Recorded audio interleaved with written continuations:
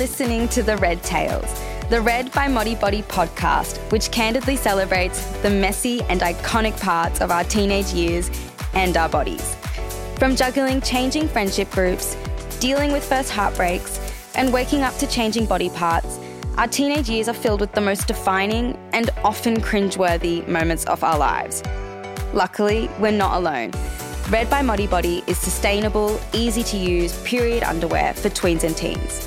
It gives us the best protection against period leaks and stains so we can ditch pads and get on with living our best lives. I'm Sasha Meany, your host, and every fortnight I'll be joined by a young Aussie who isn't afraid to open up about the all too relatable moments from their teenage years and how they lived to tell the tale. They say you never forget your first love. But for many of us, it is the sting of first heartbreak that sticks around for even longer. I was completely boy mad in high school. I'm curious in everything that I do, and romance was no exception. The first time I felt truly heartbroken, I was in year 9. I had a massive crush on my best friend for a year. And then when we eventually started dating, I was over the moon. I was so invested in the relationship, and I threw myself into all those warm, glowy feelings, completely blind and trusting.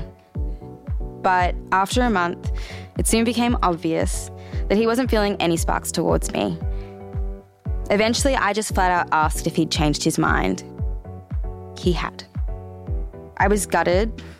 I cried for ages. I don't think I ever stopped caring about him until a whole year later. It changed the way I viewed myself in future relationships because I was left wondering, is that how feelings work? Like, would future friends or boyfriends just all of a sudden change their mind about me and it would be over? And to be honest, I still care about that experience, but this time it's different. When I look back, I'm proud of myself for wearing my heart on my sleeve and being brave enough to talk about my feelings, even if it meant getting my heart broken. Thankfully, I'm not alone in suffering heartache during my formative years. As it turns out, very few of us are. Today, 23-year-old Tiffany Wong shares the tale of when she got her heart broken. I was in year 9, so I think I was about 14 years old. I was a bit of a nerd, so I went one day to support my school at a debating tournament. And I didn't actually have a debate that day. I was just supporting the school and my friend's sister. And after the debate, I was just there with my friend, and then I saw a boy in a cadet uniform. And I was like, oh, I've never spoken to a boy that did cadets. And I was like, okay, I'll just go up to him. And I spoke to him. And we bonded over the fact that he also didn't have a debating tournament that day. He was supporting his sister, and that we both recently did Da Vinci Decathlon, which is an academic gala day. So it was both very nerdy. So we had a lot in common. Not really, but at the time it felt like a lot. And essentially we added each other on Facebook. We just sort of talked online, didn't really know what to do. And then one day we decided to try and meet up, but he had never really gone outside properly. And so I went to Chatswood Library and he went to Gordon Library, but he didn't have a phone that had mobile data. So I thought I was stood up, and it was tragic, but it was fine. And then we talked online and it was fine. And it kept going on like that. And then one day he decided he was going to make me something on Minecraft. And so he wrote my name into the blocks, and then he posted on Facebook. Then I was like, oh, what's going on? It's public on Facebook. Oh, everyone thinks we're dating. But I was like, what does this mean? Does he like me? Because at the time I was liking him. And then it was actually Valentine's Day.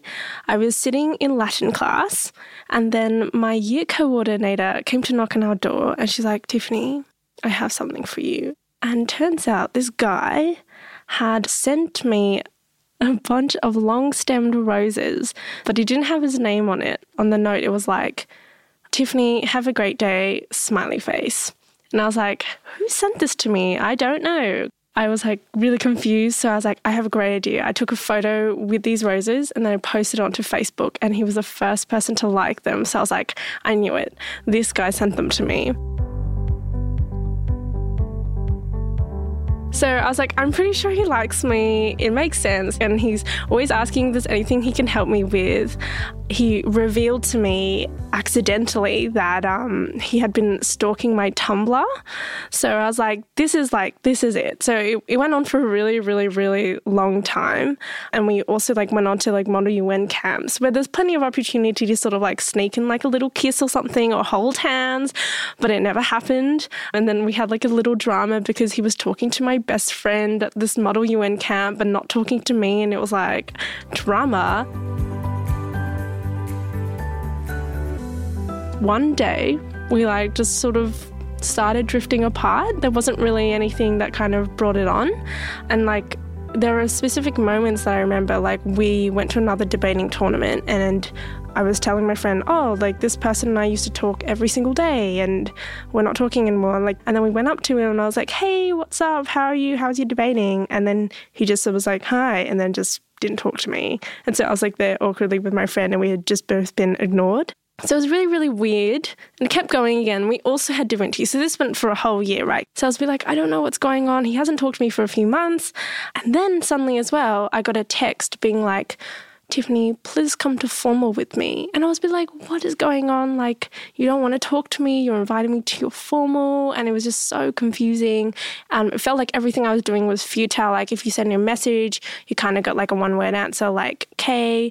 And I felt like I was like putting all this effort and energy into trying to keep contact with someone who was just like not wanting to keep contact back. And it was just like really, really confusing. And I was like, is it me? Is it something I've done? Is it him? Has he just like changed and doesn't want to be friends anymore? Or like, was it his friends? Like, have they said something? Because when we were there with his friends, like his friends sort of like kept teasing him about it. And I was just like, I don't know what's going on, and like shed a few tears, but like it wasn't like a huge sob because it wasn't like something broken. It was just sort of like something sort of drifting apart and you just don't really know how to deal with that. I just spent a lot of time sort of wishing a lot of things, like thinking, like I would think like a specific moment sort of made him like turn off and not want to talk to me anymore.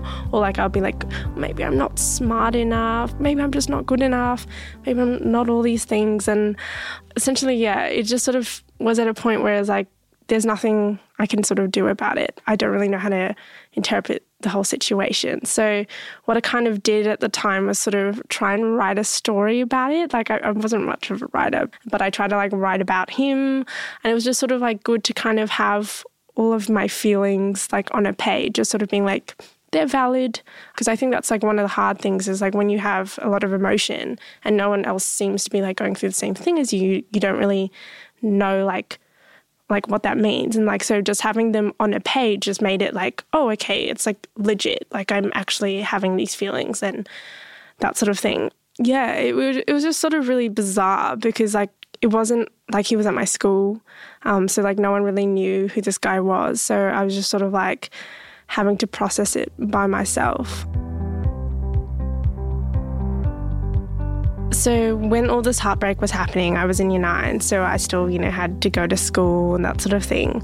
But kind of just being with friends was good because it was just sort of like you were actually going out and doing things. Like some people, they actually need to like take time off and just sort of like do self-care by themselves. But like at that age, I was like, I don't know what self-care is. So it was just sort of good to have a distraction for a little bit. And I was still like being really active in the school community, doing like debating, doing all of like rowing and that sort of thing. Like it was really intense, but it just meant like I was actually doing stuff for myself.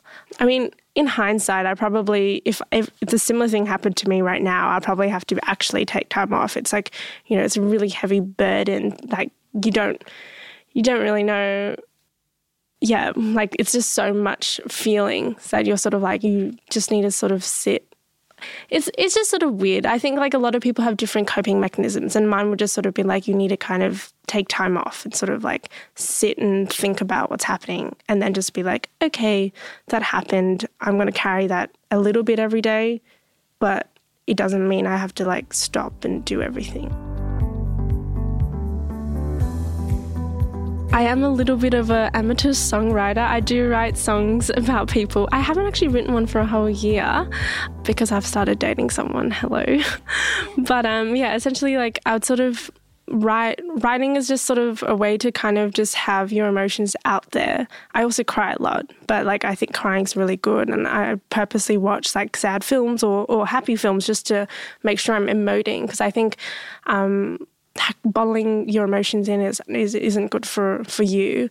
With regards to like my first heartbreak, like it was just meant like writing, and also like that was, I guess I was the first person in my group to sort of have any of like this super negative emotions about like a crush essentially. But yeah, so it was just sort of good to sort of talk about it, but it just meant like I was having that difficulty with my friends because they didn't really know what that was. Yeah, so that's why it's good to kind of, you write it, you read it, and you're like, okay, it sort of seems silly, but it's legit to me. I think rejection as well, like when you kind of get older, like so I'm 23 now, and like you get a lot of rejection from like jobs, and I'm also in acting, so I get a lot of rejection at casting calls, and it's like it's right to your face. So you kind of, in a sense, you sort of like have to build up that thick skin. Like you don't really want to, but you kind of have to. And it's obviously different when it comes to a relationship. Like it really kind of pierces through that, because it's like someone's rejecting you for you rather than like you for your ability. But yeah, it's kind of the same thing. Like you're like, okay, like it's just happened, and now we have to take a deep breath and move on.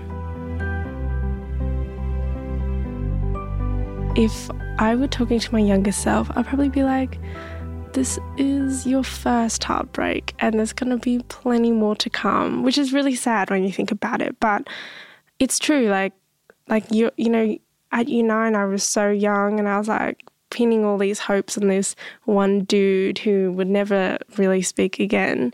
And then you get to like 18, and then you have another boyfriend, and it's like more serious, and then you've got more heartbreak. So, you know, while you're young, just try and enjoy yourself. Like, it's probably really cliche to say, but just learn from all your experiences. Like, it's going to be your first heartbreak. It's going to be your first, like, holding hand, your first kiss, like that sort of thing. So you just got to learn from it. And then, you know, when you're older, hopefully you meet someone that you get along better with.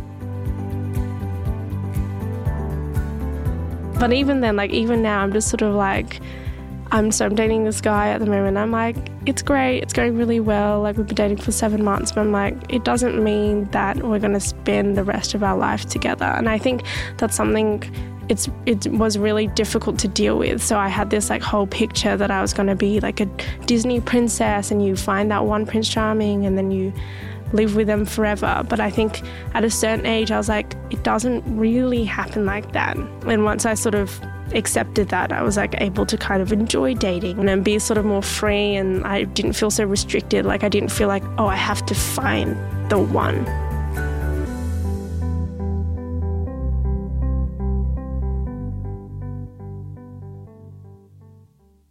Let's be real. Rejection hurts. When you finally collect the courage to tell someone you like them and they don't like you back, it can feel like the end of the world. You've spent all this time and emotional energy fantasizing about what it would be like to be with this person, only to get a big fat no. Ouch.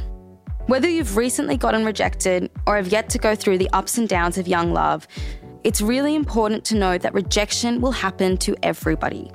Literally everybody. Even the person you admire from afar, who looks like they've got it all, has been rejected before and will be rejected again. But we promise it's not all bleak, gloom and doom. In fact, the future is 100% bright. When it comes to rejection, the way we react is as unique as our fingerprint. Some of us may feel like crying or throwing up. We may vent to our best friend over a whole tub of ice cream, or we'll bury our head under the pillow. Or, if you're like me, you'll lock yourself in your room and you'll declare very loudly that you're never, ever, ever going to pursue romantic affection of anyone else ever again. As tough as it is, rejection is an inevitable part of life and applies to more than just our high school crush. We can get rejected when we try out for the football team. We might run for school captain and lose to someone else. We may apply for a Christmas casual job and not even get a call back. It can happen any time you put yourself out there in unfamiliar territory and kind of scream, "Here I am, take me or leave me." So yes, rejection and heartbreak are definitely inevitable. What makes rejection worse is that we feel like there's something wrong with us. We believe that if someone doesn't pick us, it must be because we're not smart enough, good-looking enough, qualified enough, or just plain not good enough. These thoughts are normal, but we shouldn't believe them. The most important thing to know about getting rejected is that it's usually not about you, and it doesn't reflect your worth as a person. Just because your crush doesn't like you back doesn't mean you're not pretty enough.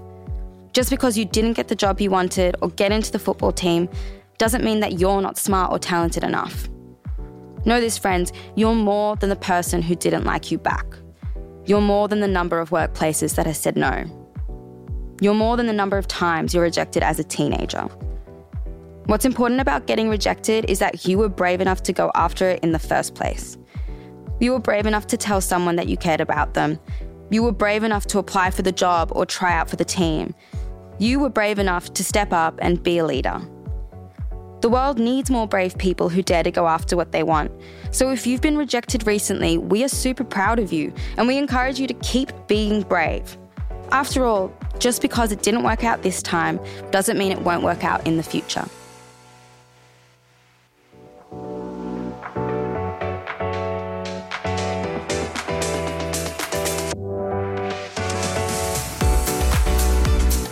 Thanks for listening to The Red Tales, the Read by Modibody podcast.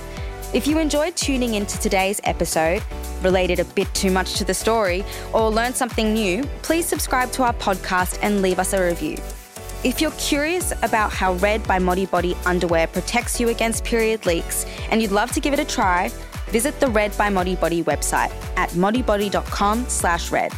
You can even join the Red Squad by signing up on our website to receive exclusive VIP offers. Because you've tuned into our podcast today, we're giving you a special offer that's exclusive only to our podcast listeners. Simply use our special code PODCAST and you'll get a 10% discount on any Red product, excluding bundles.